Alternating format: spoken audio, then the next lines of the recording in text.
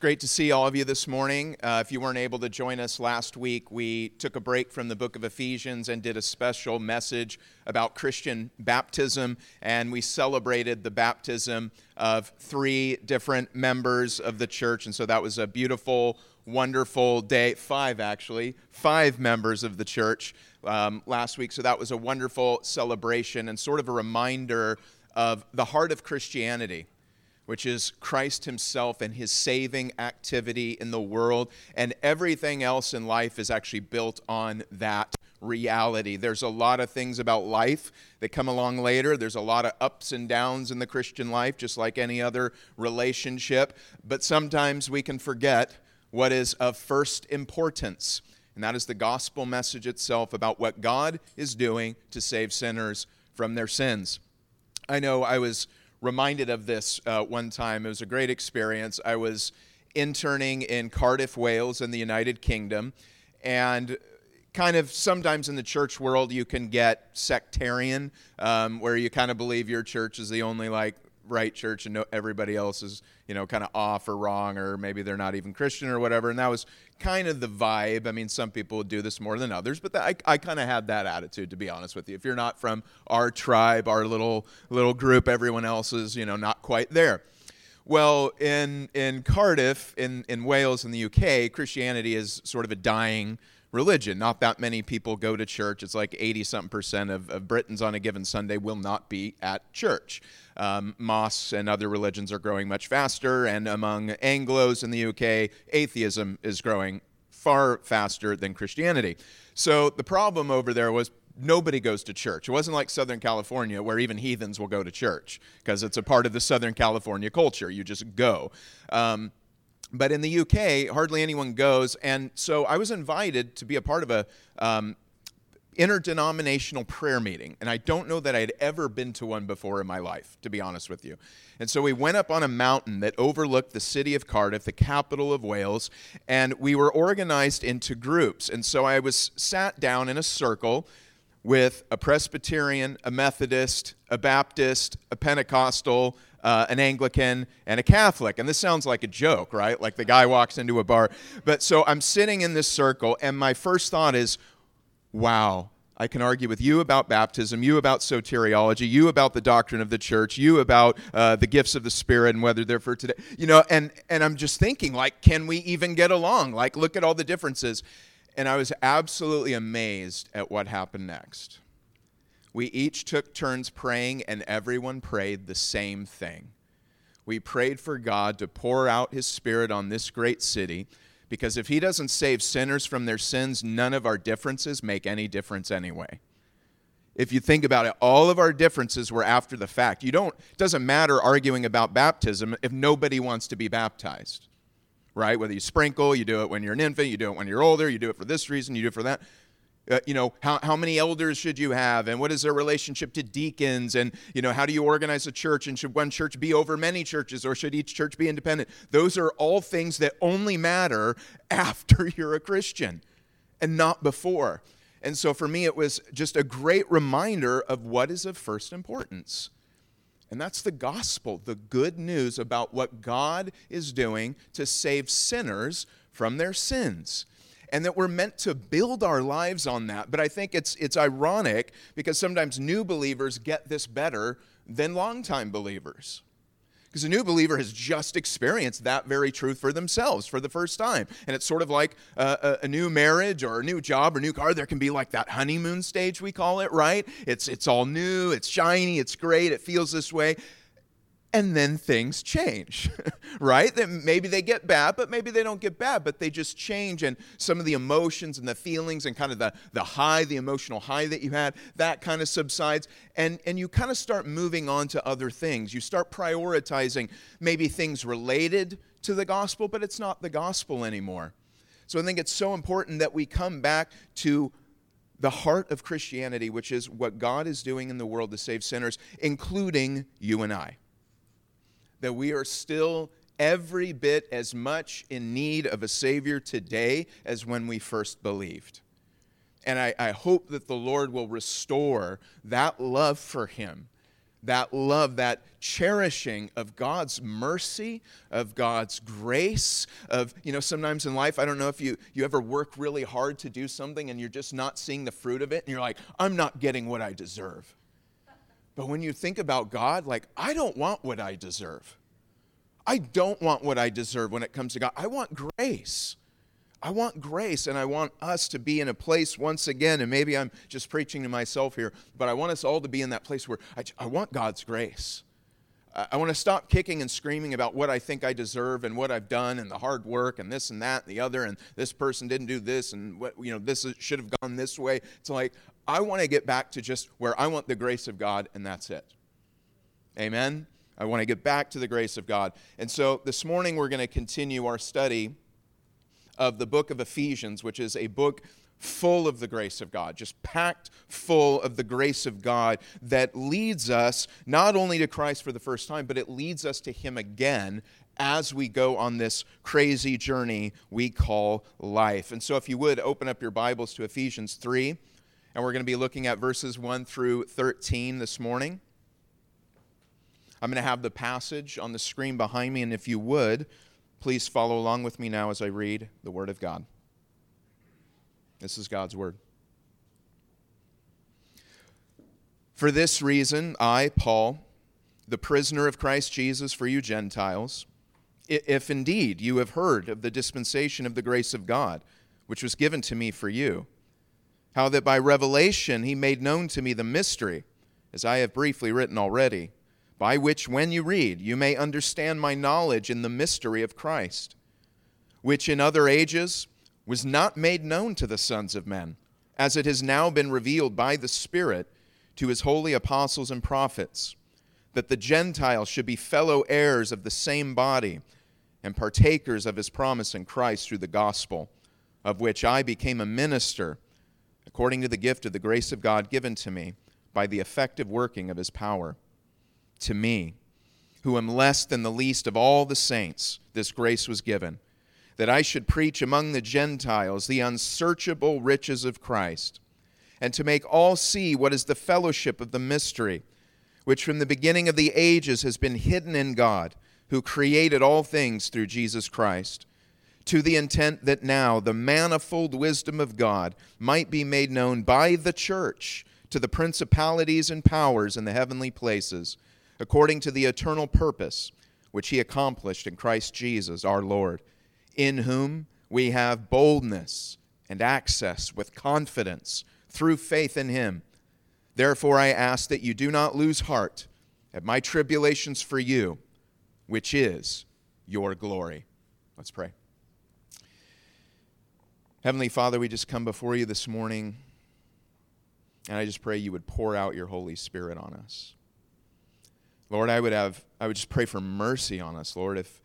If we've sinned in any way against you, if any of us have been living in a lifestyle of sin, maybe it's obvious to some people, maybe it's hidden attitudes of the heart. I pray there be mercy. I pray there be forgiveness this morning, that we would experience and welcome that mercy in our lives. I also pray for grace.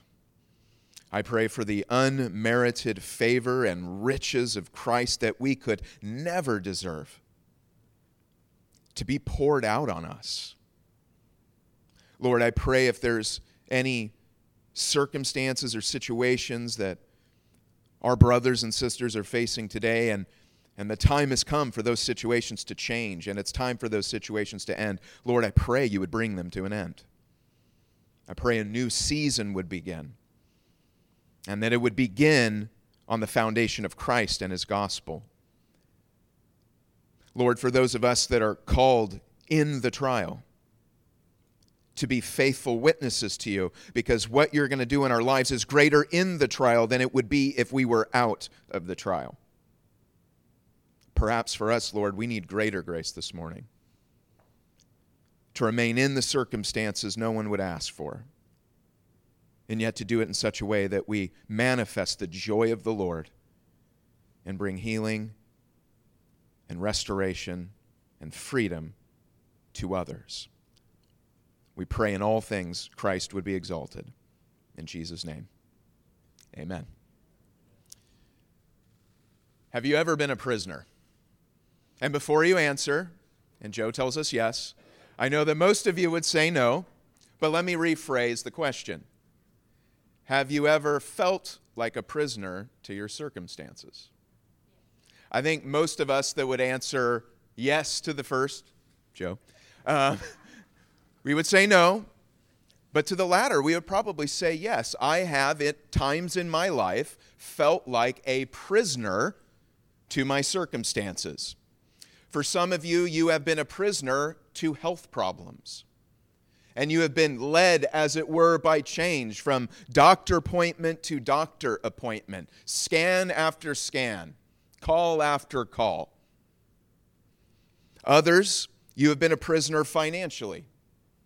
Your money situation has been such that you felt shackled.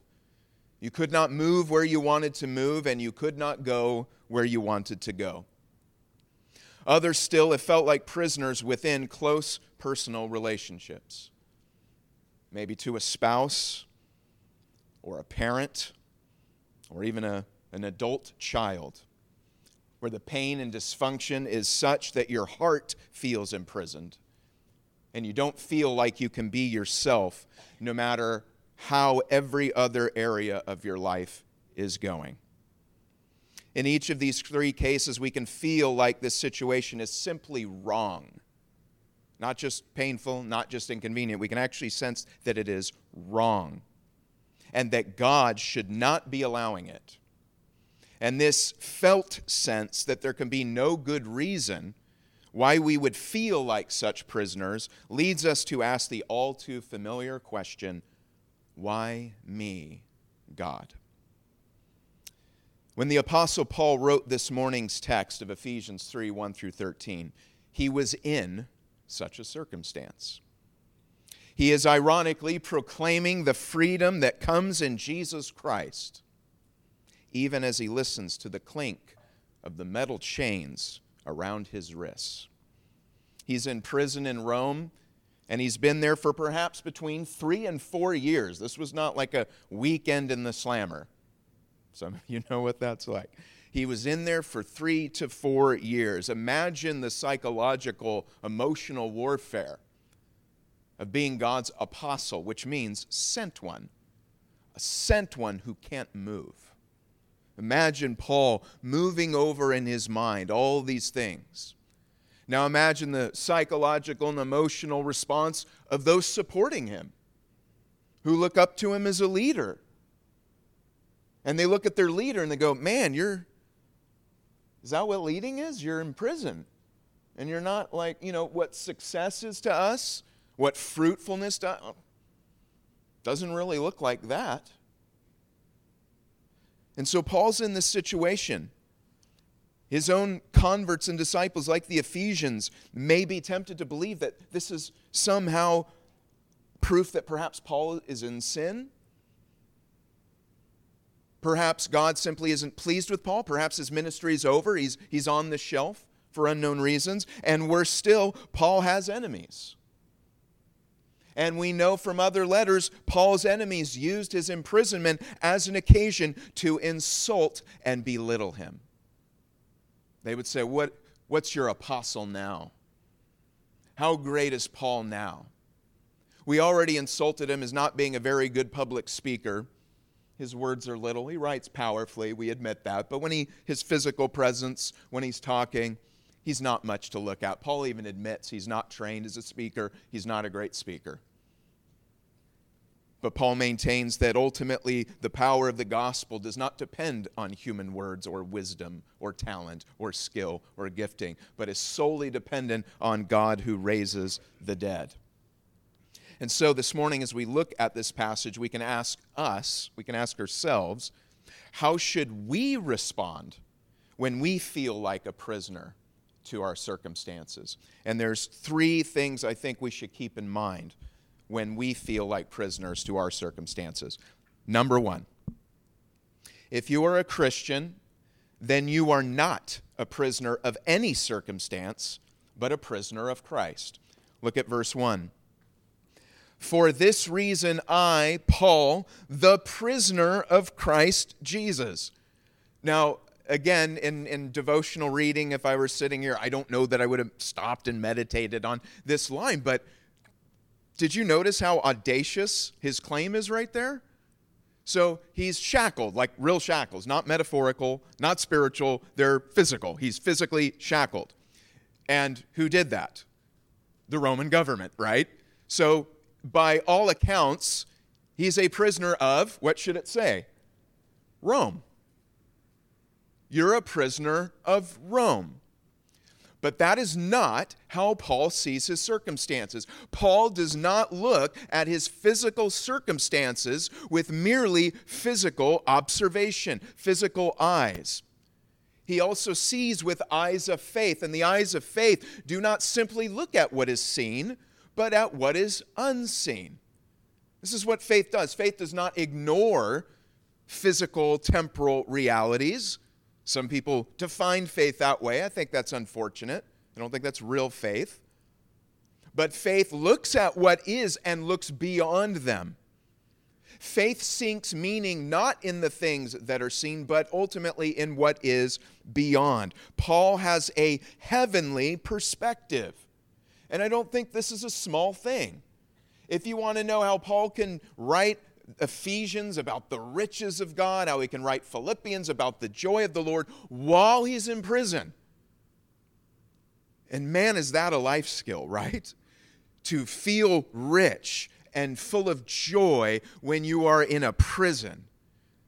Now that might, on the surface, it's like we all might be like, I don't even want to think that if I follow Jesus, I could end up in a prison. Right? I mean, and you might want to go to a church where the pastor won't tell you that you could end up in a prison of some sort. Because we just, you know what I mean? It kind of, as the skaters in my town used to say, it harshes my mellow. You know, like I don't want to think about these things. It's like it's messing with my deal. I don't want to deal with that. But I found that no matter what I do to avoid trials and tribulations, they find me. I can dodge some here and there. I can not create them for myself, which I think I've gotten better at doing. But sometimes no matter what I do, and I know it's not my fault, these situations can find me. And so more and more over the years, as I've experienced not just trials, but trials I have no say in. They've just been given to me. They've been allotted to me for whatever reason. I've come to appreciate Paul's ability to navigate such circumstances with joy and blessedness. And so the question today is not how do we, get out of it per se. Anybody would want that. But what can we do if we're in it? What can we do if there isn't a way out? What can we do if God's not calling you out of it? I mean, sometimes the truth is we just want out of responsibility. Do you ever feel that way? I mean, gosh, I say this to my kids, and the truth is I could probably get a mirror out half the time. You need to take responsibility, and it's like, and I'm thinking about the same thing. It's like, so I don't want to have to be responsible for this. It's too much. I can't handle it. So for Paul, he has a heavenly perspective. Too often we begin from below, and we let these thoughts dominate our lives. Well, this is my circumstance, and this is what it means. I mean, I take the interpretation everybody else would have. This is a sign that you're not blessed. You must be in sin. Something's going wrong. God doesn't really love you anymore. It's their fault. It's this person's fault. That's just the normal earthly way to begin. And Paul could have quite easily done the same thing. I'm a prisoner of Rome. Rome did it. I hate Rome. Down with Rome. But he says, I am a prisoner of Christ Jesus. For Paul, the doctrine of the sovereignty of God is not an abstract concept to be argued about in a classroom of philosophy, where people go, well, how can there be sovereignty and free will, and how do we define free will, and how does that work out? It's like, for Paul, it is a way of life. The sovereignty of God is actually an interpretational framework through which Paul applies to his life. Paul doesn't look at the chains, his situation, and say, I'm a prisoner to this. This is sovereign over me. It will tell me who I'm going to be and where I'm going to go and what I'm going to do. I think we normally believe things like that. Paul says, no. I am a prisoner of one, and it is not these chains. I am a prisoner of Christ Jesus. And I think like Paul, because he's an apostle of Jesus Christ, but he's not Jesus Christ. He's a human being. He's not just an ordinary human being. He was a sinner as well. So he's very much like us with Jesus. He was fully human, absolutely. He's also fully God. Paul was not fully God. He was just a man, a sinner who needed saving of a Savior. And he was able to live his life in such a way that he was not a prisoner of his circumstances. And I believe that we are to live the same way as Paul. When Paul views his physical imprisonment not as being sovereign over his life, you and I are invited to view our circumstances the same way. That we need to speak God's sovereignty to our circumstances and not allow our circumstances to act sovereignly over us. I'm not going to say to this diagnosis, I'm not going to say to my money situation, I'm not going to say to this relationship, you are sovereign over me. I'm going to say that Jesus Christ is sovereign over me, and may the will of God in my life be done, because that is what my life is about. Number 2, your circumstantial imprisonment is the key to freedom for others. Let's look at verse 1 again, but I'm going to add the last part, and it's underlined. For this reason, I, Paul, the prisoner of Christ Jesus, for you Gentiles. The entire body of this section, verses 2 through 12, is basically a summing up of how the Gentiles have been set free from their imprisonment to sin and their hopelessness as a people solely thanks to the gospel of Jesus the Messiah. So he's actually taking chapter 2. If you've been with us, Paul was talking about the Ephesians' condition in the world before Christ. In the first half of the chapter, he talks about their situation individually facing God, that they were dead in their trespasses and sins without any sort of forgiveness, no Savior in the world. And Jesus changed that condition. The second half of the chapter, he says, not just individually were you lost, but as a group you were lost. As a community, you were a hopeless community. You were cut off from the people of God. And Jesus Christ has changed that as well. Because what God is doing is he's reconciling promises in the Old Testament. Promises to restore Israel on the one hand, but also in the prophetic literature more and more, these promises that God's going to bring the Gentiles in somehow. But it doesn't say how. They're all going to come and they're all going to worship. But how in the world is that going to happen? The New Testament gives the answer. It's Jesus Christ. Not only is God able to restore Israel, but he's also bringing the Gentiles in. And here's what Paul says is unique in chapter 3.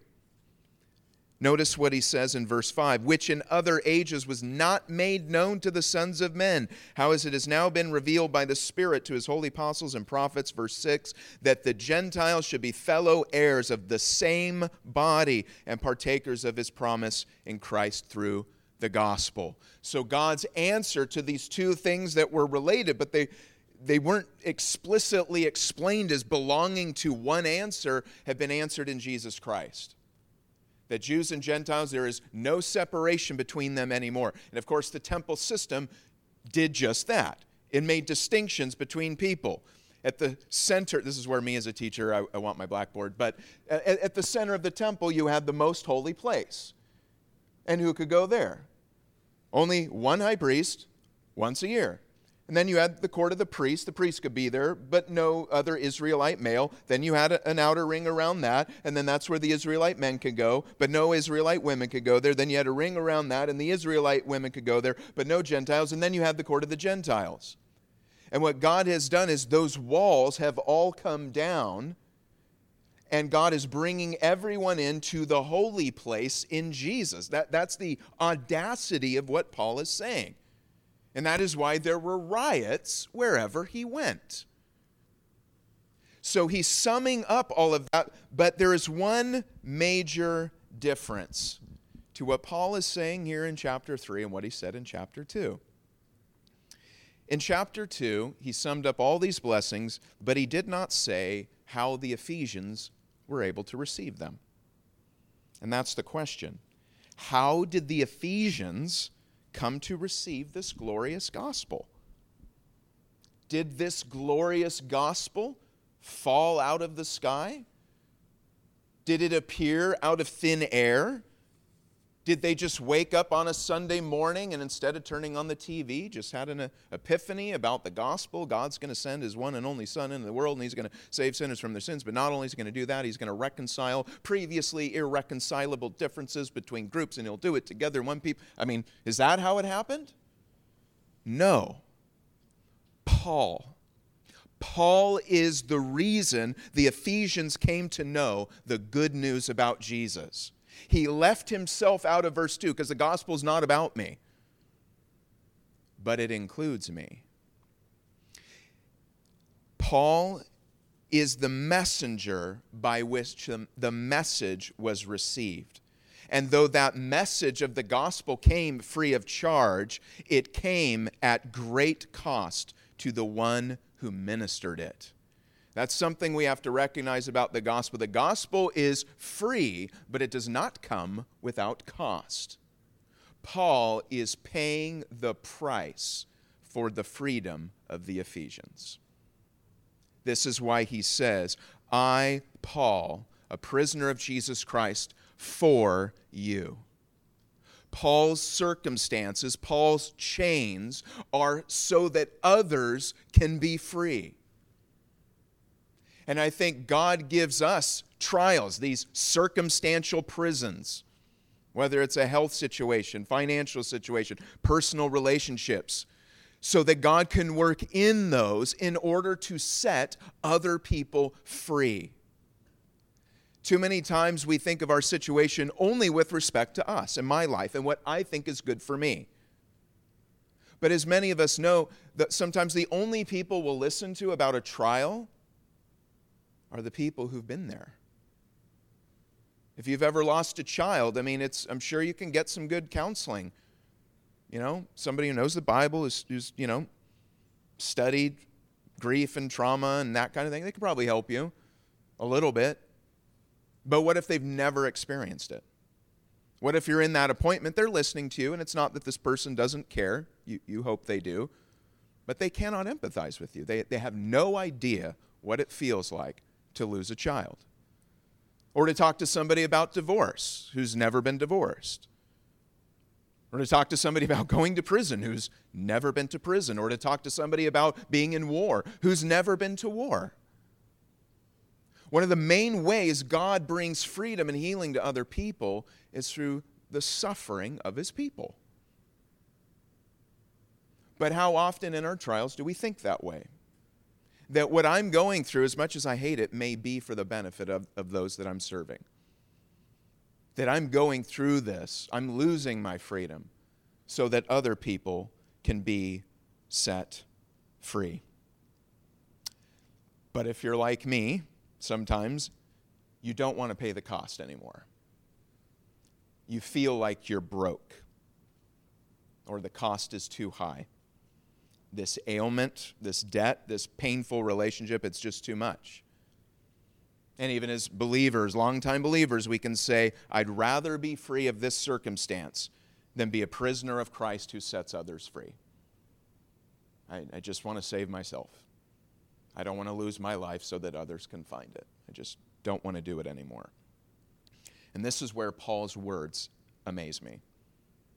Paul does not say he is a prisoner for Christ for you Gentiles as a complaint, but as a compliment.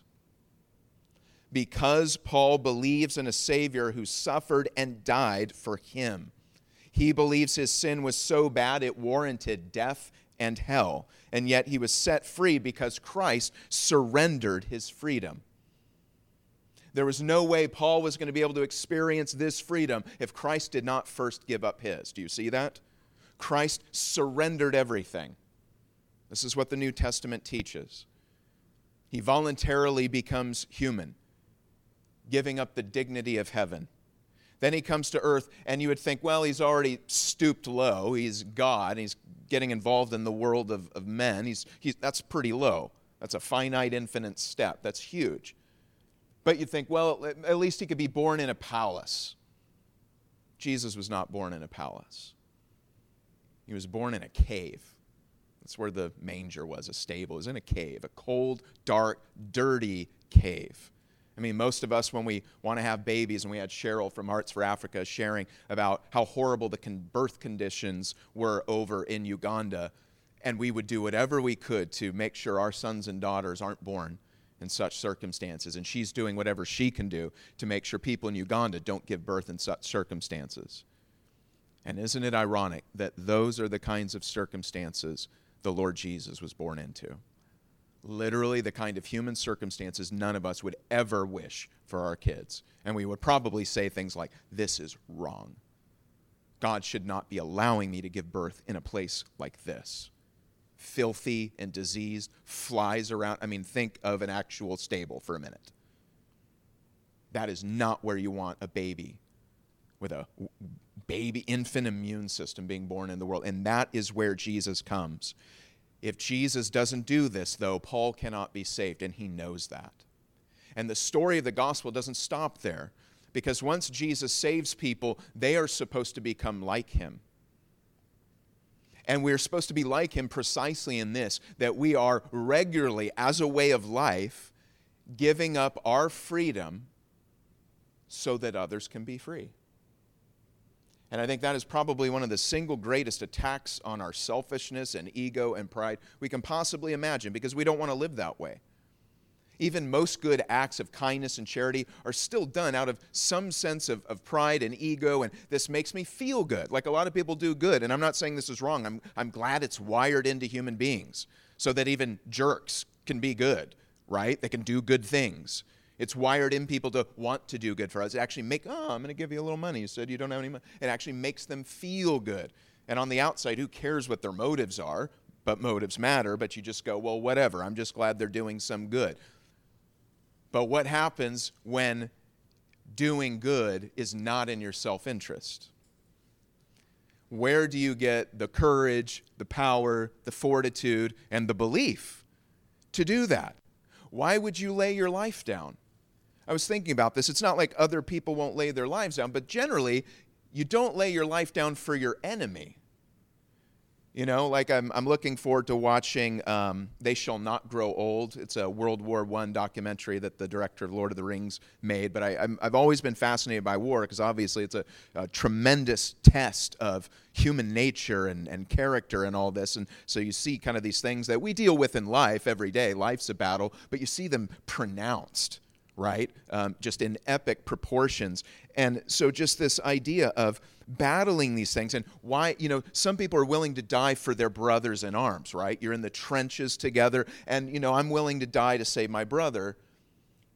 But then there's a lot of people that are cowards. They're not willing to die even for their brothers. Like, forget you, you go throw yourself on the grenade. I'm not doing it. But how many of those are actually willing to go over to the other side and die for their enemies? When you have a prisoner of war to say, hey, I'm going to trade places with you. I'm going to let you go free, but we can't just let you go free. The numbers have to be accounted for, so I'm going to take your place. I'm going to take your prisoner uniform. And how many people do that?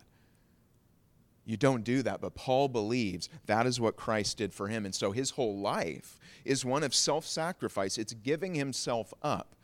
And this is how he's able to be joyful in his circumstances that feel like imprisonment, that are imprisonment. See, if it's all about Paul, I don't see how he has joy here. And I don't think anybody would. I don't think you would feel blessed in prison. I don't think you would have joy in prison. But if you see that my life is about reaching people, and being in prison, I'm able to reach prisoners. Prisoners I would not be able to reach otherwise.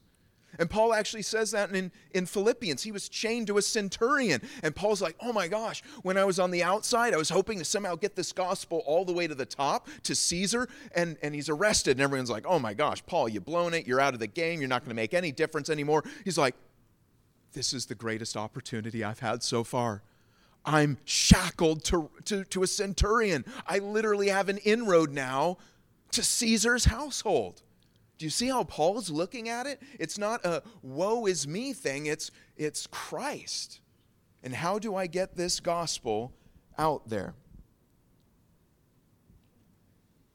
And so for Paul, it is the highest compliment to suffer on behalf of Christ. For him, suffering and imprisonment is not condemnation, but commendation. But even so, we might ask, why does Paul digress in verse 1? Why does he break off in verse 1 before he finally comes back to the prayer? Apparently, he intended to pray back in verse 1, but doesn't get to until verse 14. One of the things you notice when you read over this is, again, it seems awkward and weird, and sometimes it's hard to follow the flow. One of the things that can help you, even in your devotional reading, is to remember that many, if not all of these letters, were orally dictated.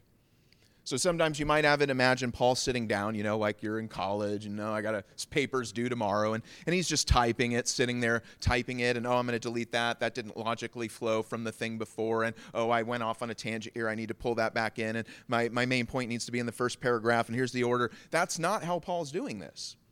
He's probably standing up, he's shackled, but he's pacing, and he's talking.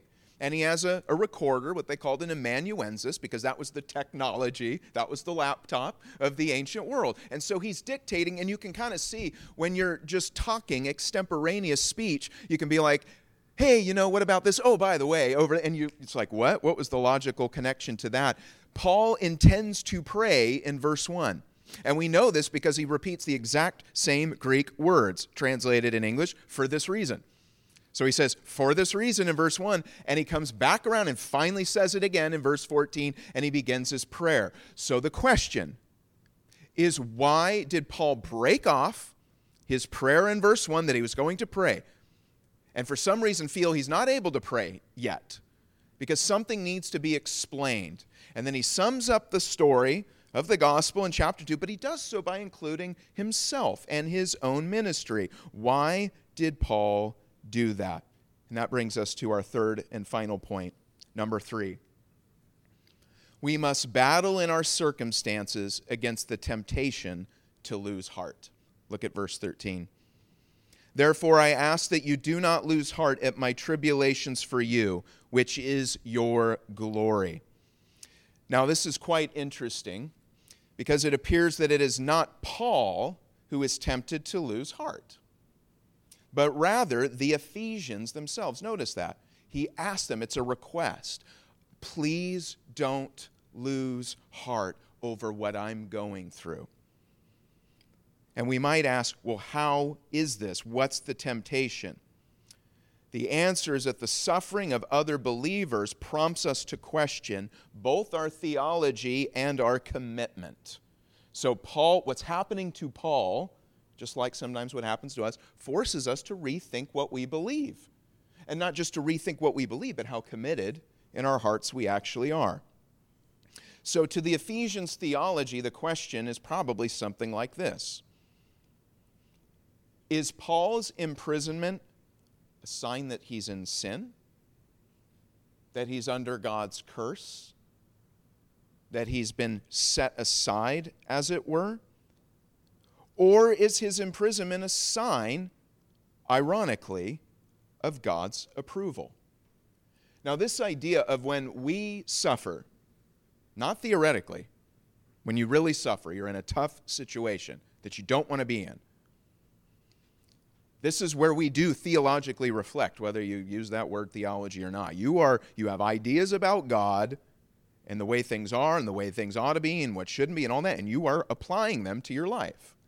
And one of the common themes, and it seems to be ancient for many religions, is this idea of a mechanistic universe, reap what you sow principle, karma, other religions would call it, but this idea of, what you're seeing is kind of what was deserved. It's just coming around in circles. And you actually see this over and over in the Bible, where people are thinking, if bad things happen to you, what is that a sign of? God's disapproval.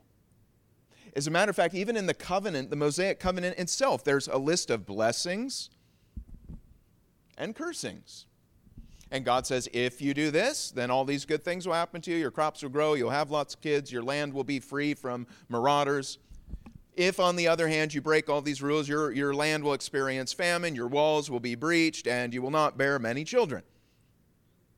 So, and obviously there's some truth to this idea, right? Where if you're doing good, some good things will happen. If you're doing bad, then some bad things. But there's some important books in the Bible that are there precisely to keep us from moving into such a mechanical view of the world. And one of the most important books in the Bible for this reason is the book of Job. The whole point of the book of Job is to explore the mystery of a righteous man's suffering. As a matter of fact, though Job's not privy to the story, unfortunately for him, the reader or hearer of Job is told right at the beginning, just to let you guys know, this whole story, which is 42 chapters, it's going to be horrible. It's going to be awful. It's some of the most atrocious, miserable, painful, unbearable suffering that a human being can go through.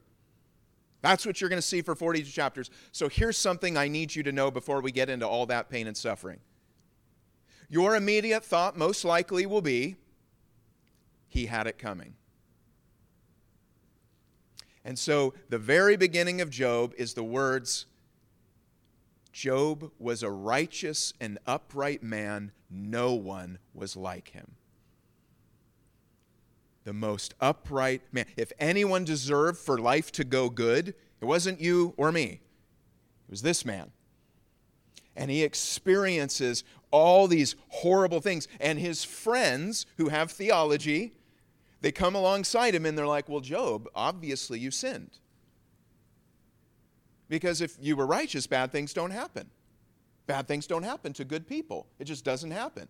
So there's some secret sin. You secretly cursed God in your heart, or it was this or that, or you got greedy over this, Job. That's what you're doing, or you were secretly offering sacrifices to a different god over here. And we know that's not the story. Fast forward to Jesus Christ, and this is what Christians are saying about Jesus, that he who was without sin was treated on the cross as the greatest of sinners. You can understand why many people, at least at the time, did not believe Jesus was the Messiah. The fact that he suffered and died on the cross, I mean, for goodness sakes, doesn't the Old Testament say that, children, honor your father and mother, and if you do, your days will be long on the earth, the first commandment with promise? Doesn't it say that? Well, Jesus, if he honored his father and mother, why was his life cut off at 33 years old? I thought you said honor father and mother. Like Proverbs, a righteous man, lives in his integrity and his children are blessed after him. Jesus was cut off in the prime of his life, no children after him. What's going on here? The Ephesians were probably tempted to believe, because it's a very human thing to do, that because Paul is suffering, he must have done something wrong. And so Paul is writing this whole section, verses 1 through 13, is to not encourage his own heart. He's already encouraged by the gospel, even though in chains.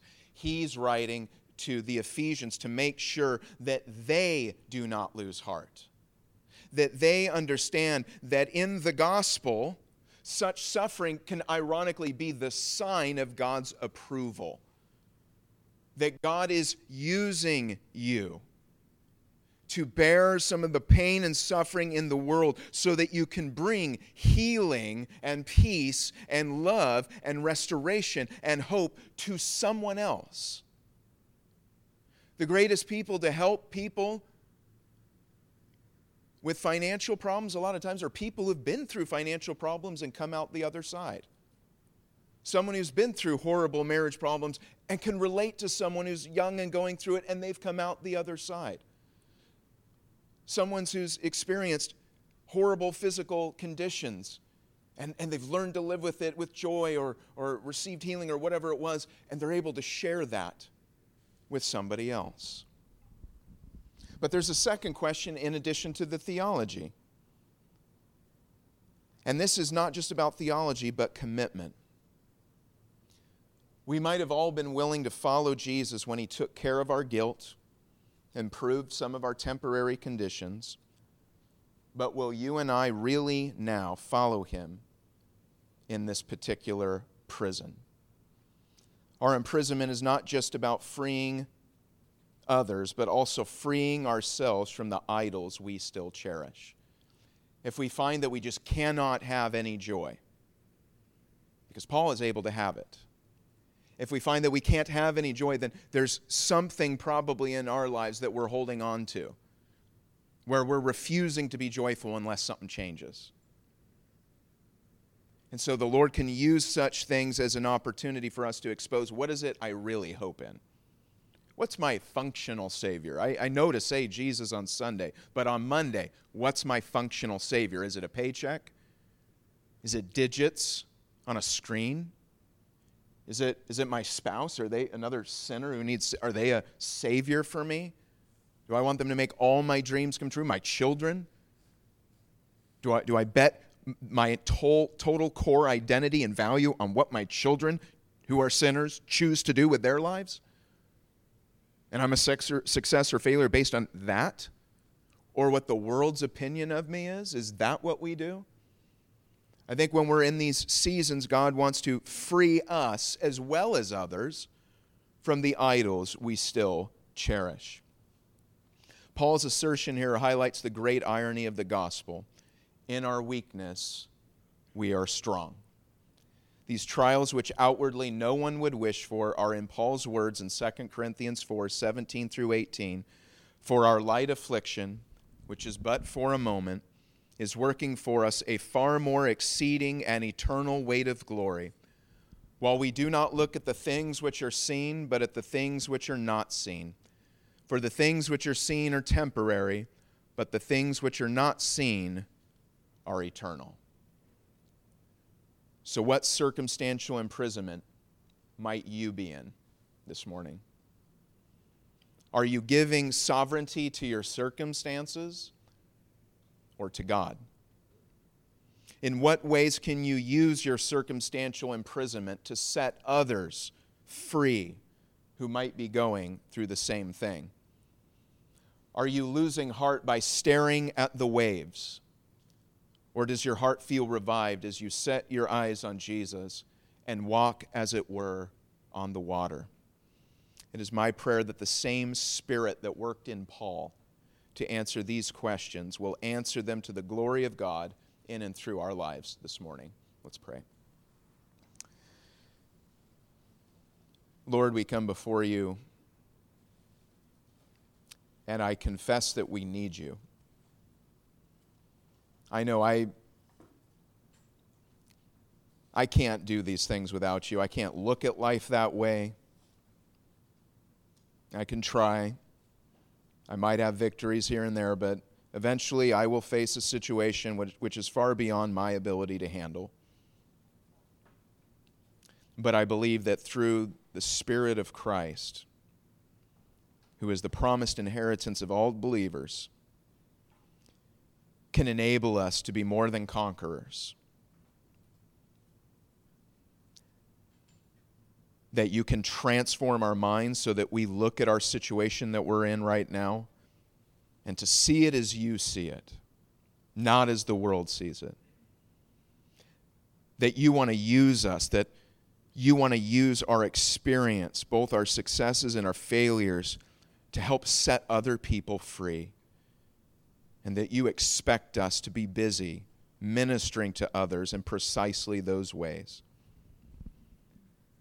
And Lord, I also believe you want to set us free from those idols in our hearts that we still hold on to functionally instead of you. I just pray that you would enable us not to lose heart.